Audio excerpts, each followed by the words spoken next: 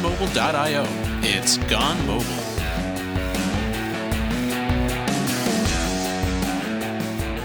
Welcome back to another episode of Gone Mobile, and our first Gone Mobile of 2018. Happy New Year, John.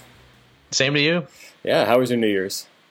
Hey, you know what? I took the break to not do any coding this year, and Really? usually that's not what I do, but I feel like every once in a while you need that refresh and come back, recharge, and ready to go. How about yourself? Yeah, I would agree with that in theory, but what happens to me every single year is that like everyone else sort of takes vacation around that time of year, and then there's suddenly this like quiet period where I can actually spike things and work on a bunch of cool stuff. So, which is refreshing in its own way. It's not usually the normal slog because most people are on vacation. So it's a little bit of both. Done. Yeah. But yeah, and I think thinking back to our last episode at the end of last year, I think I made some sort of premature comment of thinking winter had showed up in New York.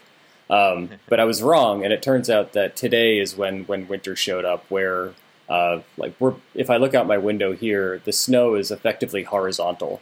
And, you know, the Washington Post is calling it a bomb cyclone of snow and all these other crazy terms and polar vortexes and whatnot. So it's a bit intense. I'm not sure if you knew that was actually my Christmas gift to you this year. So you really shouldn't have.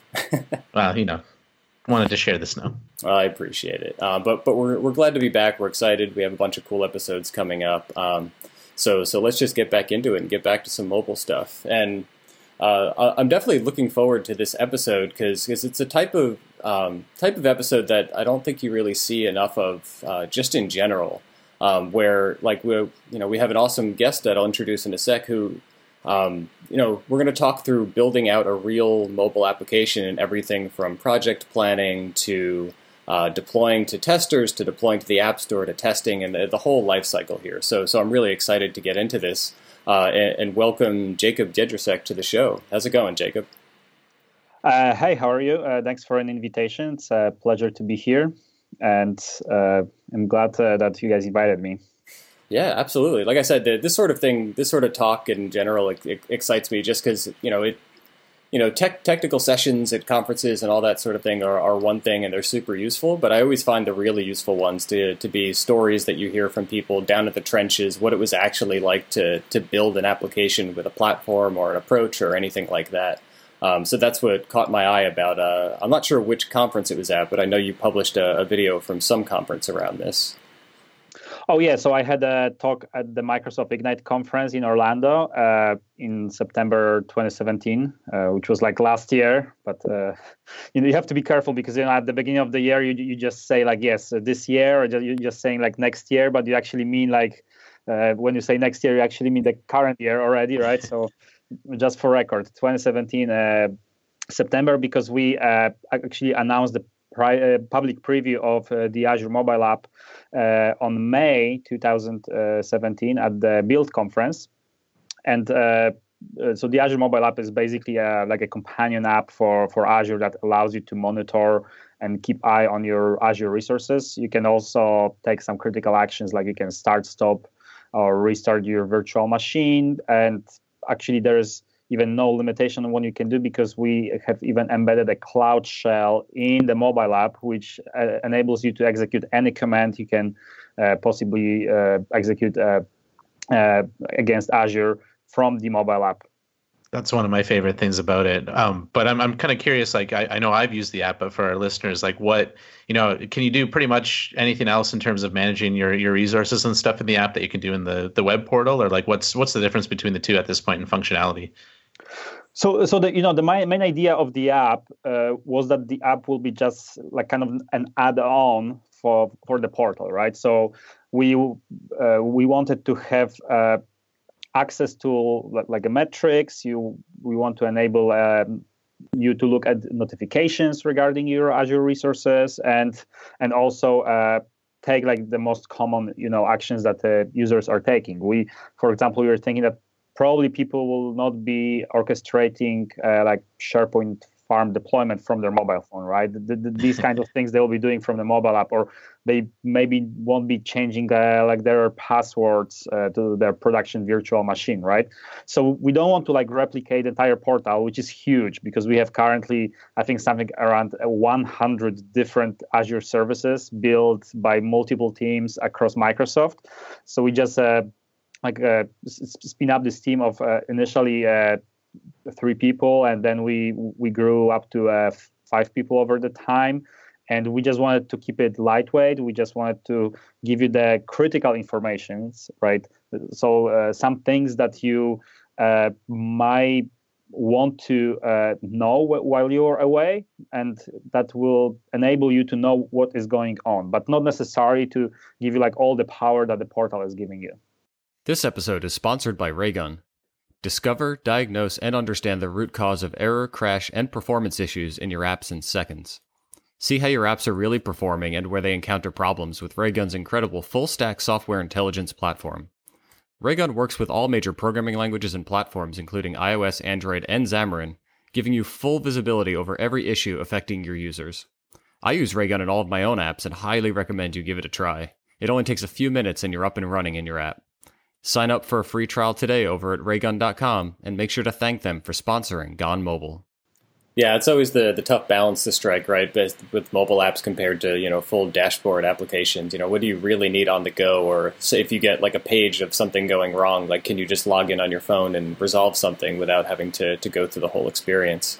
So what platforms did you release this app for?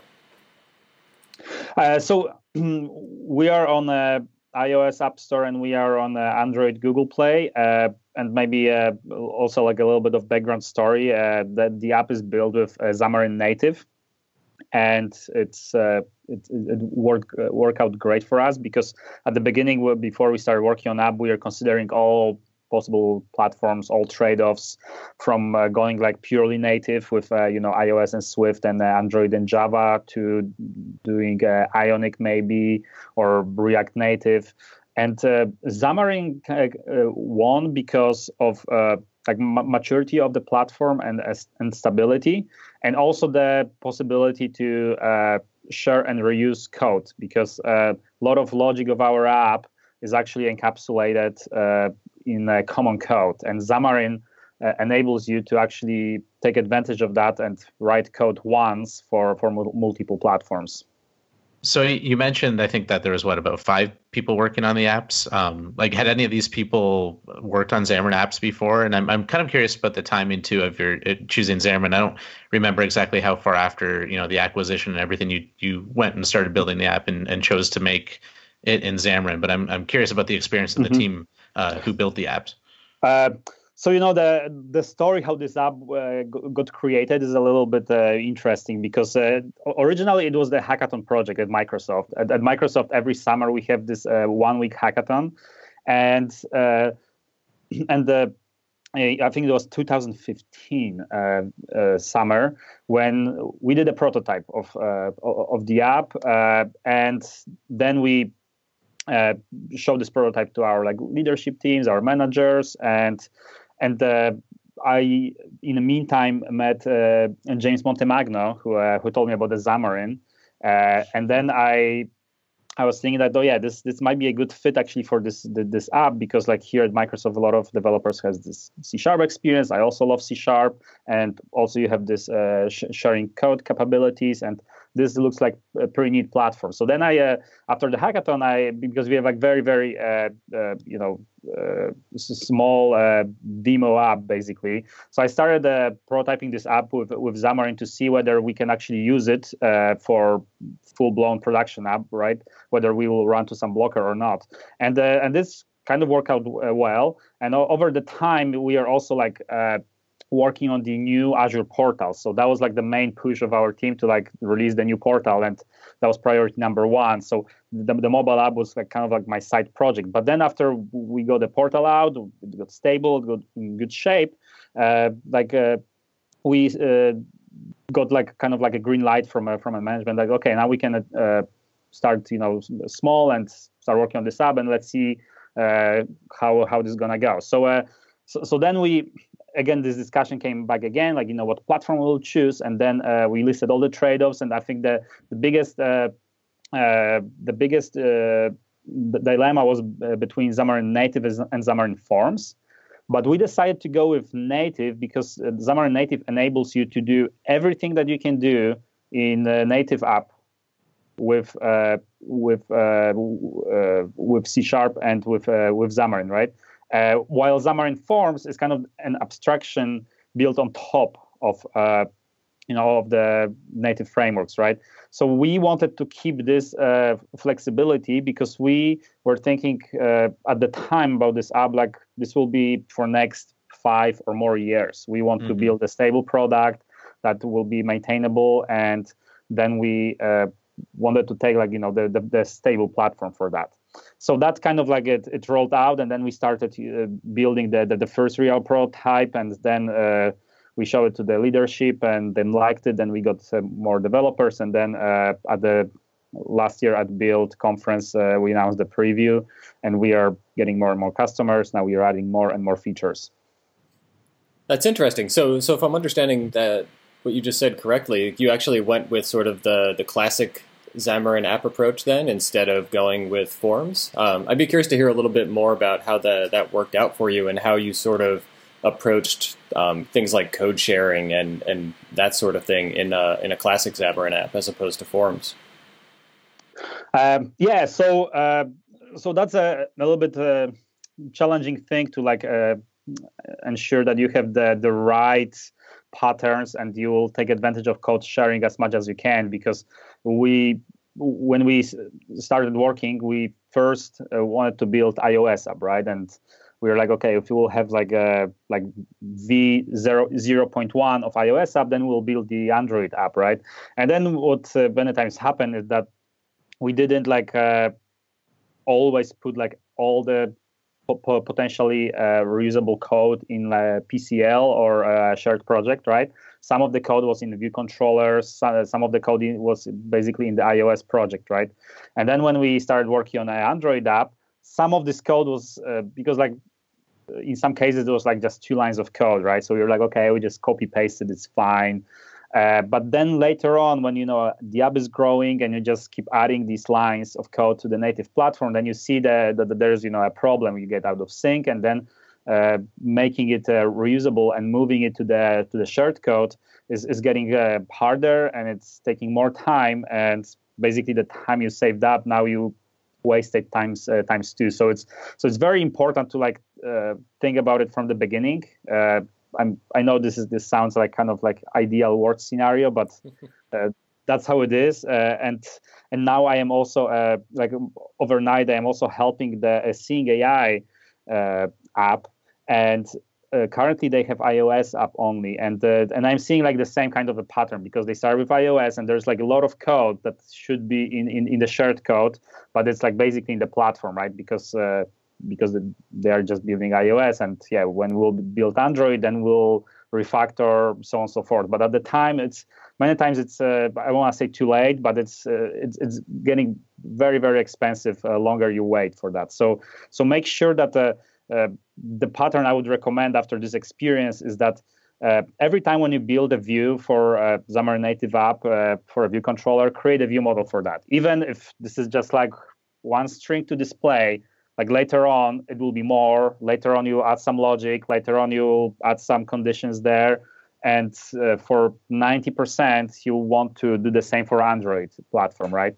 And if you do it from the beginning, you won't pay the cost of redoing it later on. And also, you will drive better architecture for your project, and you will have better testability, because portable class library can be unit testable, while the platform projects cannot. You can only run UI tests against that. So then, out of curiosity, that your recommendation of MVVM there, does that come from what you now realize you wish you had done from the beginning, or were you able to refactor your app and are now actually doing MVVM in this app? Well, so we are kind of doing MVVM, right? But sometimes when we had very simple view, we were thinking okay, we don't really need a view model for that. For example, it's settings view with with like very few, very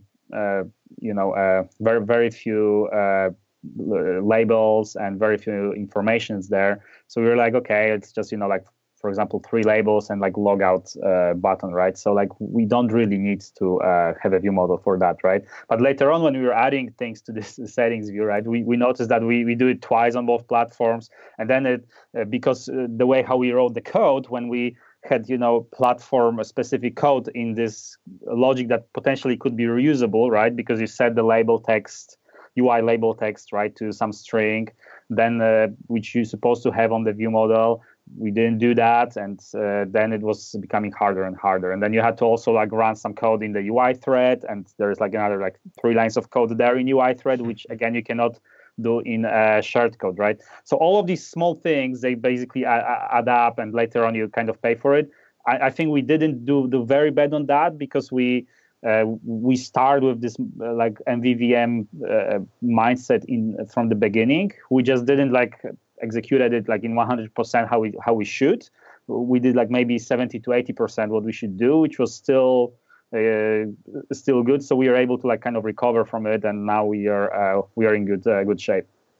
Yeah, I've definitely had similar experiences in apps in years past. Depending on how you feel about MVVM, you may agree or disagree, but there is a certain amount of like ceremony and overhead in the MVVM pattern in general. So it can get really easy in some cases to just sort of shrug off certain screens and be like, oh, well, it really isn't worth all of these classes and all of this, abstraction overhead just for this simple little thing. And then sometimes that might bite you later on, as you said. So I've definitely been there. Are you leveraging any sort of, stock MVVM framework, or are you doing that sort of, bindings and that sort of navigation and stuff, just in your own hand-rolled thing? No, we are thinking about using MVVM cross, but ultimately we just went with having our own MVVM and doing binding by ourselves. I didn't use MVVM cross a lot, and like kind of this our custom MVVM is pretty much working very well. So we didn't really feel the need to use the extra framework for that. So now that you've gone back and you've kind of corrected those mistakes that you would have done differently from the beginning, how much code are you actually sharing now between the platforms, and how are you measuring that? How I measure it, there is this tool called Clock, count lines of code, right, on Mac. So I think last time I checked, we have something about between 70 and 80% code being shared across iOS and Android, right? So I think it's pretty good because in our app there is not that much like business computations. It's more about like calling the Azure APIs and basically parsing the data. And there's also like a little bit of like UI, custom UI components that we of course cannot share in iOS and Android. So when you were running that clock application to count things, were you which sorts of files are you looking at? Like there's a variety of ways to sort of measure shared lines of code, and all of them are kind of deeply flawed in their own way, right? Especially when you have Android, you end up with all sorts of XML, and it depends whether you count that. And then on iOS, depends whether you're using, you're designing your UIs in code or using storyboards. So I'd be curious to hear like how you approached that sort of thing and how you measured it. So this is about only like C# lines of code, right? Okay. Because these are reusable, right? You cannot in Xamarin Native you cannot reuse views, and according to Storyboard, that's like maybe another mistake we've made.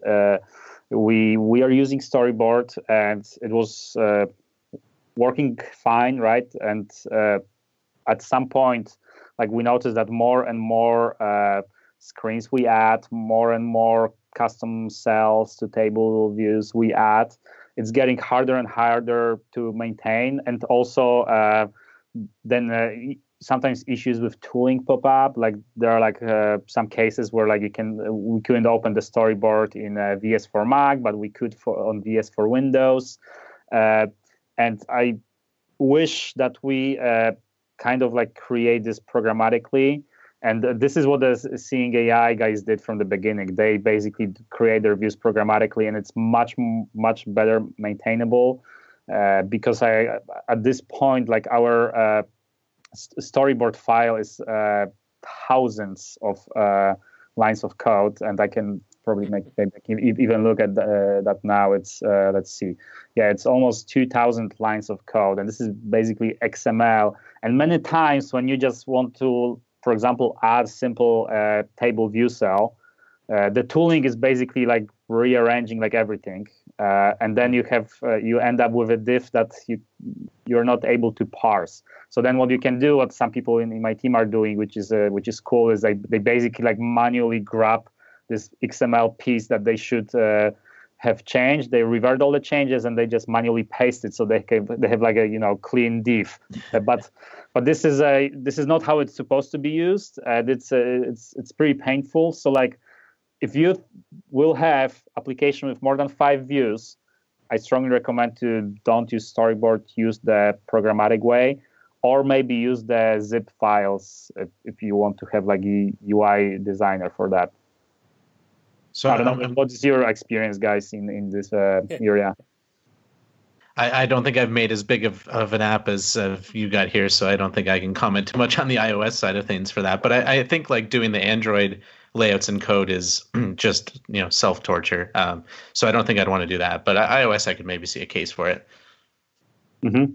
Yeah, I mean, in Android, what is nice, you have basically this separated AXML files, right? So you have like one AXML per view. So this is manageable, right? The problem with storyboard that you have one huge file for your entire app, which you can have a few storyboards, right? So that's like another way to go to. But in general, this is something to watch for, and this is something that you will not find out for until like half a year or maybe a year in making, right? And then it's pretty much too late, right? Because then you'll be like, okay, I want to redo this app, and like give me 3 months, and like nobody will say go ahead. You'll have to basically struggle with that for the life being. So I'm curious, talking about the two different platforms, like how do you split up work on your team between the platforms? Does everyone sort of work on all the platforms, or do you have certain people working on each? Mm-hmm. So basically, we have people working on both. At the beginning, because at the very beginning, I was doing the UI, I was doing the iOS, and the other developer who started this with me, he was doing the logic, the communication with Azure. And then when the next developer joined the team, he started working on the Android side. But then when we are adding features, like we are basically adding them on the both platforms. And many times we had some situations where like you work on some feature and you just introduce it on iOS, and then maybe later you add it on Android. So we have like people with more like expertise per platform. But I think like everybody is able to do it in both platforms now after being in this project longer.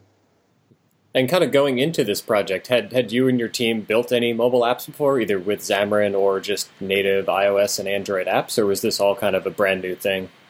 Mm-hmm. So I personally built 2 apps that I shipped to the App Store, not super sophisticated. One is called Shopping Pad, which is basically like app I did for myself because I always was struggling with going shopping. I always had this problem that when I go shopping for groceries, I'm like, okay, so what do I need to buy?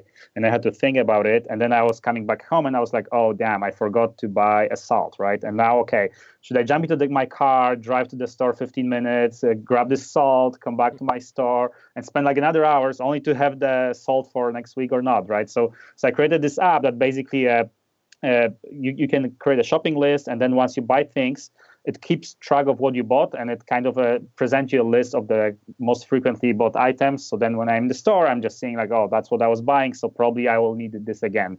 So that's one app I created, and another app is called Breadcrumbs, which enables you to save the place that you currently are at, and you can label it, and later on you can navigate to this place. The idea from this app came when I was when I'm traveling. Like many times I like to walk around the city, and many times I find like some cool spot. I'm like, oh, this is so cool, right?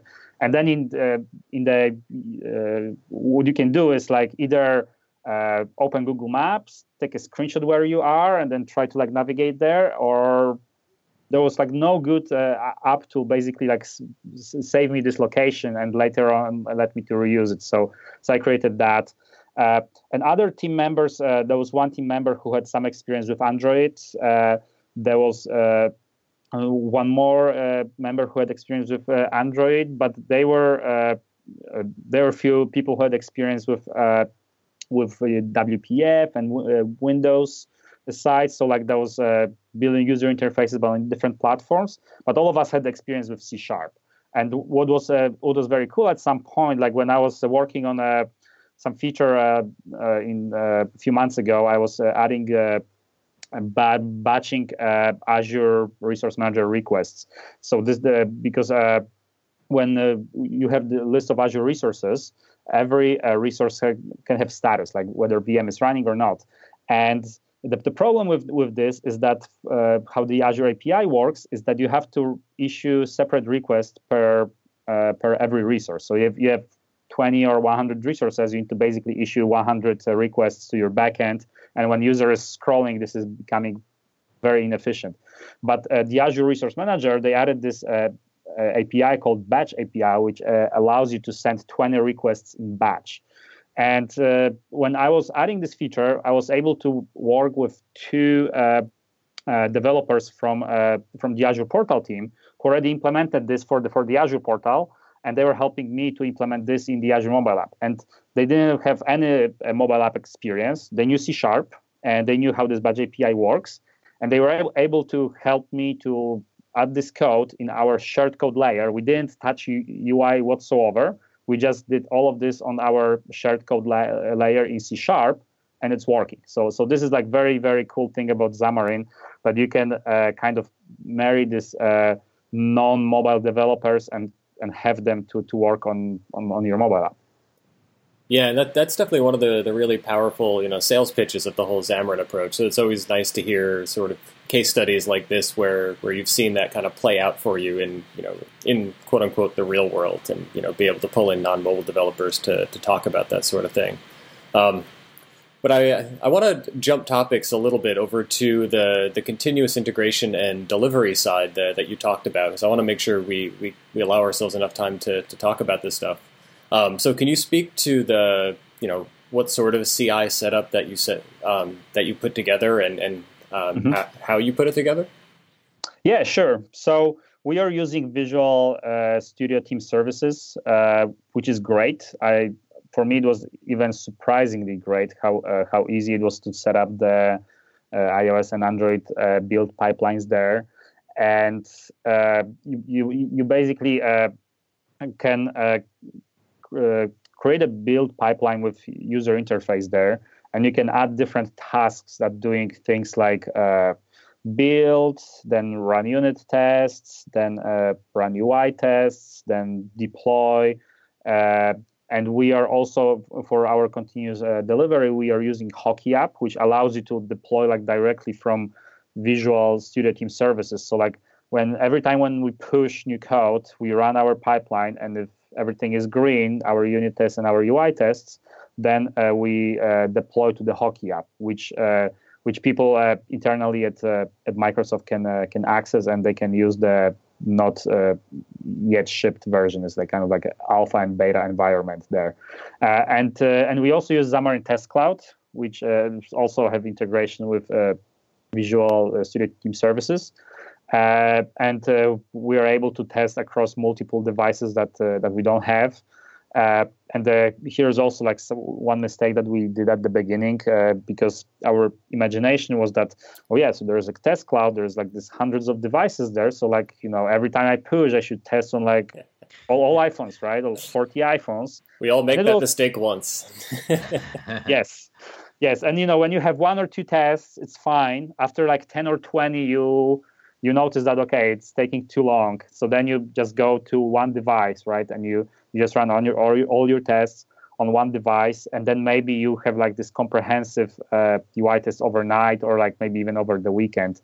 But later on, when you keep adding tests, you even notice that running all of the tests on one device is taking too long. And then you're thinking that, oh, damn it, we should split split these tests into having like one smoke test on like every build, and maybe then have this comprehensive build before maybe a shipping to App Store.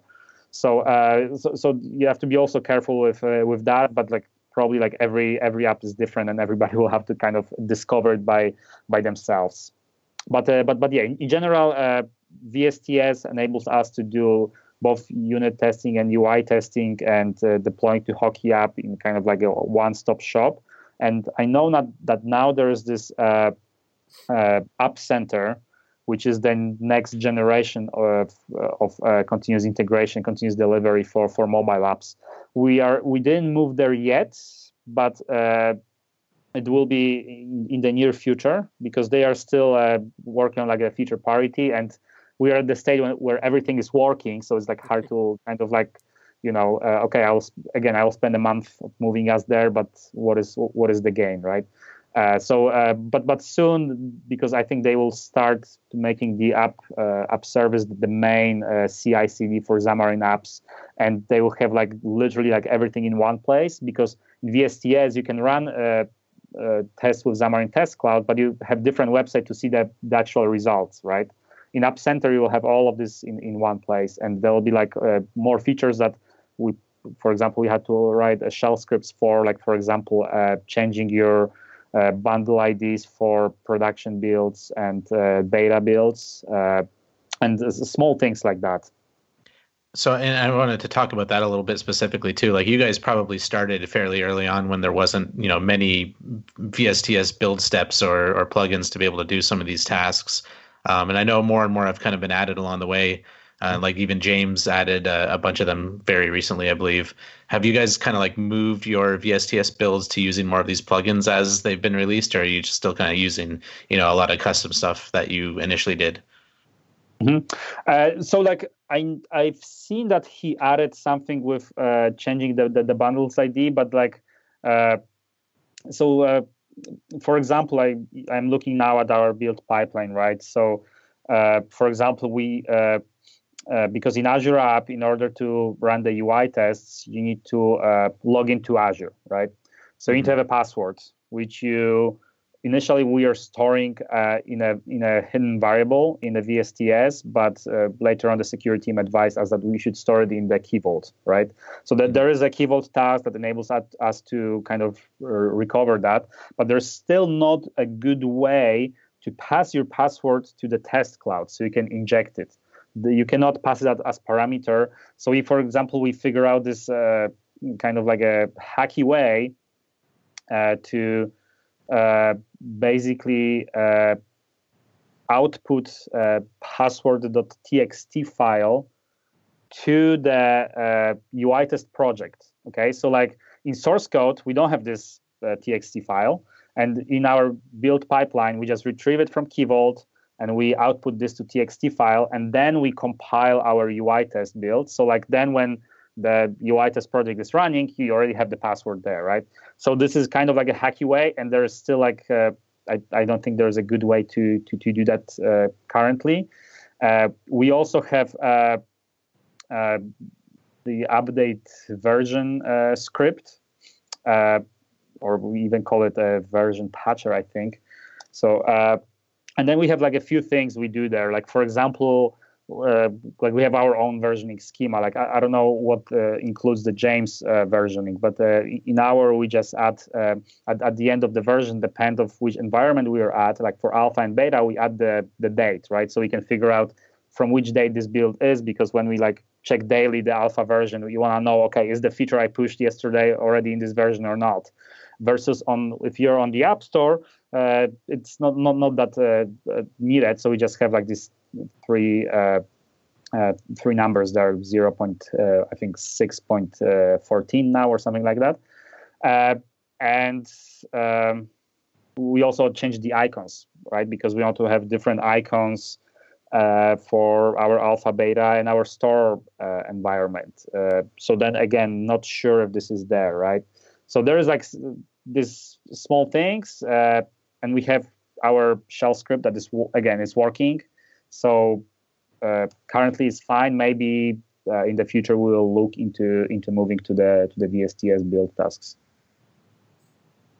So are you doing like any of those deploys here? You mentioned the alpha beta, production channels that you could and versions of the app that you could publish. Or is any of that happening automatically? Like if you push to a develop branch or whatever sort of branching strategy you're doing, that it builds an app and pushes out an alpha, or is this a manual setup? Yes. So our branching strategy is that we have the development branch, which is basically our alpha version. On every push, if test pass, we deploy to the hockey app, and everything happens automatically without our intervention. And then once a week, we do a manual merge into our master branch, which then again automatically deploy to hockey app, and this is like our beta version. And we also after this build is done, we also manually kick off the store build, which would be our version that we release to the store. And then after this is done, we don't release it to the store right away. We just submit it for the Apple verification and Google Play verification. And in the meantime, we wait a few days when we test our beta version. And if everything is fine, we don't find any issue, we just click the button and we release it to App Store and Google Play. Unfortunately, there's still no automatic way to deploy to App Store from VSTS, as far as I know. I think for Google Play there is a way, but again, we are not doing that. We are doing this manually currently. So are you guys actually deploying to the App Store? So if you do a beta on a weekly schedule, and then are you actually constantly deploying to the store? I'm assuming you found no issues with the beta. Is that then your schedule? And when you're doing that, I imagine with Apple, do you run into cases where you get caught up where a new version is submitted to Apple and they still haven't approved the old one? Or how does that work for you guys in practice?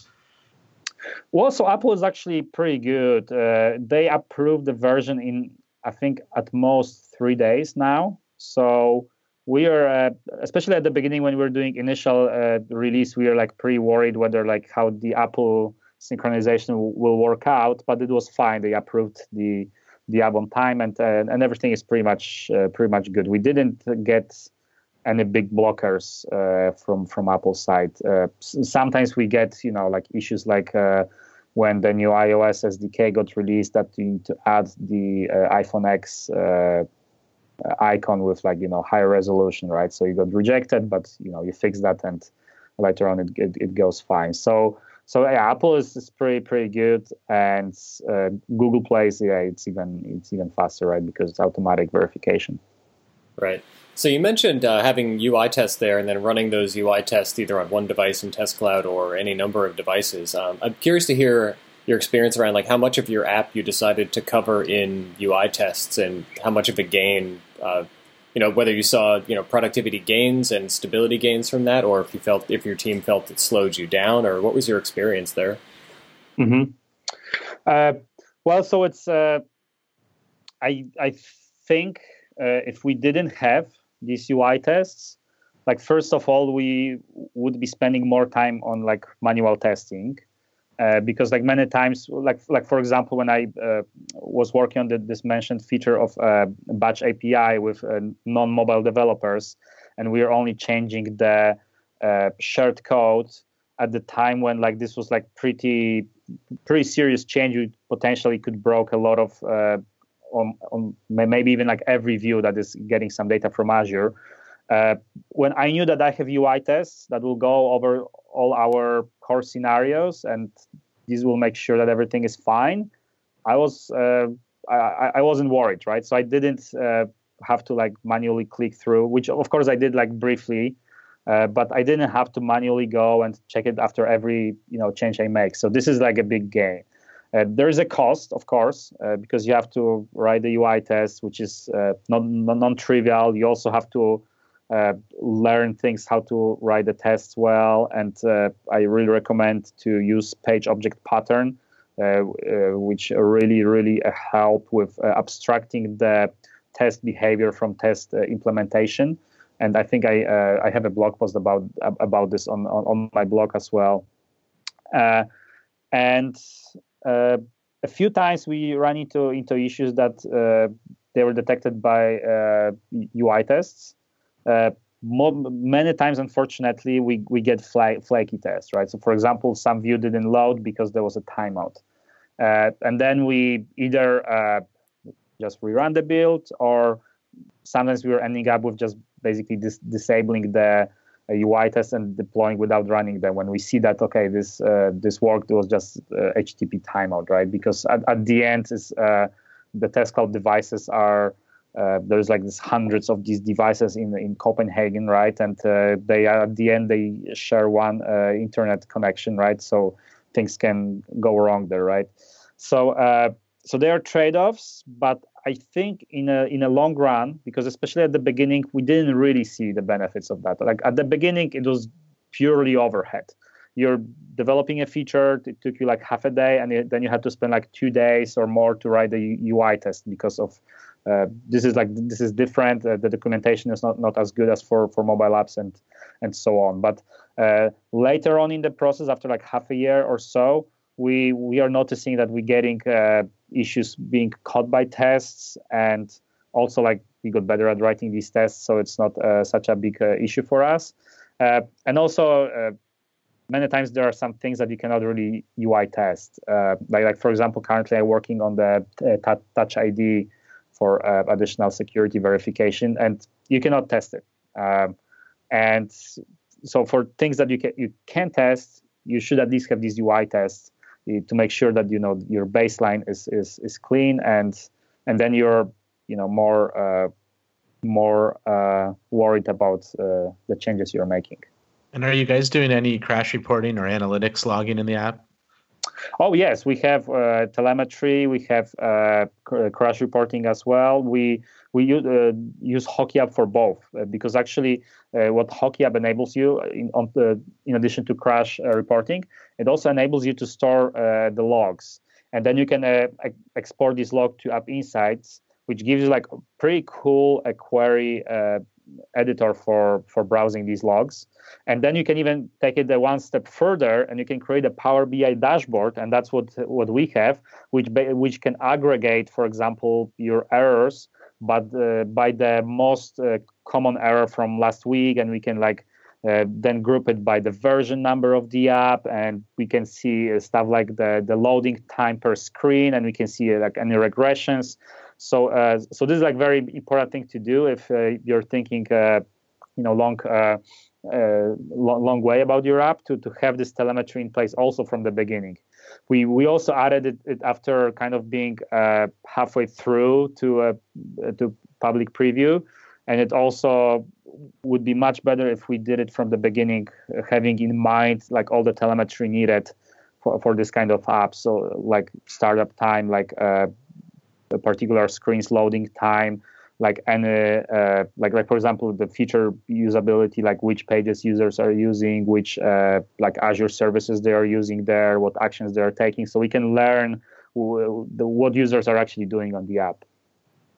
Nice. Yeah, personally, I think that the ability to pull error and analytic data and all that stuff from HockeyApp or now VS App Center into something like App Insights and Power BI, like it's really, I don't know, in my biased opinion, it's not something that gets talked about enough because it's an incredibly powerful thing to just start, doing whatever you want with all of these metrics and, error logs and all that sort of thing that really no other platform offers other than what I've seen in like Azure and VS App Center and all that stuff. So it's an incredibly powerful way to make custom dashboards and reports and alerts and really anything that you want to do without having to rely on the vendor themselves writing exactly the feature that you want. So I find that really, really addicting myself. Yeah, totally. You're right. And you know what? I was actually surprised because when I talked to mobile developers, like most of them say they say that, yeah, we use HockeyApp for reporting because like it's not very good for logging, and there are like better tools for logging, right? But then you kind of like have another tool, and then you have your logs, but then you have to be able to browse these logs and do analytics on these logs, and then you have to build like entire mechanism. While in HockeyApp case, it's pretty straightforward to basically export this data to App Insights and then do Power BI dashboards on that. Yeah, absolutely. So there's any number of things that we could keep going easily for another hour or so. I think this is a pretty awesome look at what it's like to really build a full-scale app, a complicated app with a lot of screens, does a lot of things, and the whole DevOps pipeline here. Before we close out, are there any other sort of mistakes that you found that you made, or words of caution, or just general advice that you would want to offer to our listeners who want to start building this this scale of application on this kind of platform? Yeah. So just like summarize quickly. Make sure you share as much code as you can. Like every line of code that can potentially be shared, like you should put it in a share code. And at the beginning, it will be overhead, but it will pay off later on. Also, make also sure that you have UI tests for your app. If you're thinking about this as some serious long-term app, like for example, I don't have UI tests for my small shopping pad app for Apple Store because I'm the only developer. The code base is small, right? So I don't worry. But if you're building a production app, enterprise production app, then you should have that. And also, again, remember to don't run on all the devices. Just pick the most stable device per platform, and then maybe run the over the weekend on the multiple devices. Also, for the UI tests, also get familiarized with a page object pattern, which is tremendously useful and helpful in maintaining and developing and reading the UI tests. I wrote a blog post. You can find on my blog at jj09.net. I have a few blog posts about the Azure mobile app, and I'm talking about these issues over there. There's one blog post called Under the Hood of the Azure mobile app, and I described all of these things we talk more deeply there. And also, if you want to try out the Azure app, go to aka.ms/Azure app, and you'll get the link to iOS or Android store. And also, if you have any suggestions for us, you can go to aka.ms/Azure mobile feedback, and we have our user voice there, and you can vote for features you would like to have in the app and give us feedback. And of course, you can ping me on Twitter. I am Jakub Jedryszek, and you can find this on my blog, jj09.net. And I'll be happy to answer all your questions. I will be also happy to learn about other developers' experience, because this is tremendously helpful. And you can talk to other Xamarin developers who are going through similar issues and how they solve the problems. Absolutely. Well, thanks again for coming on to talk about this. And like I said, thanks for honestly just being open about the whole process from start to finish of building a real app and maintaining it and all of that. I think it's very, very useful to have this sort of information out there. So thanks a lot. Yeah, thank you, Greg. Thank you, John. It was nice talking to you, and talk to you later. Absolutely. And thanks as always for everyone for listening, and we'll see you next time on Gone Mobile.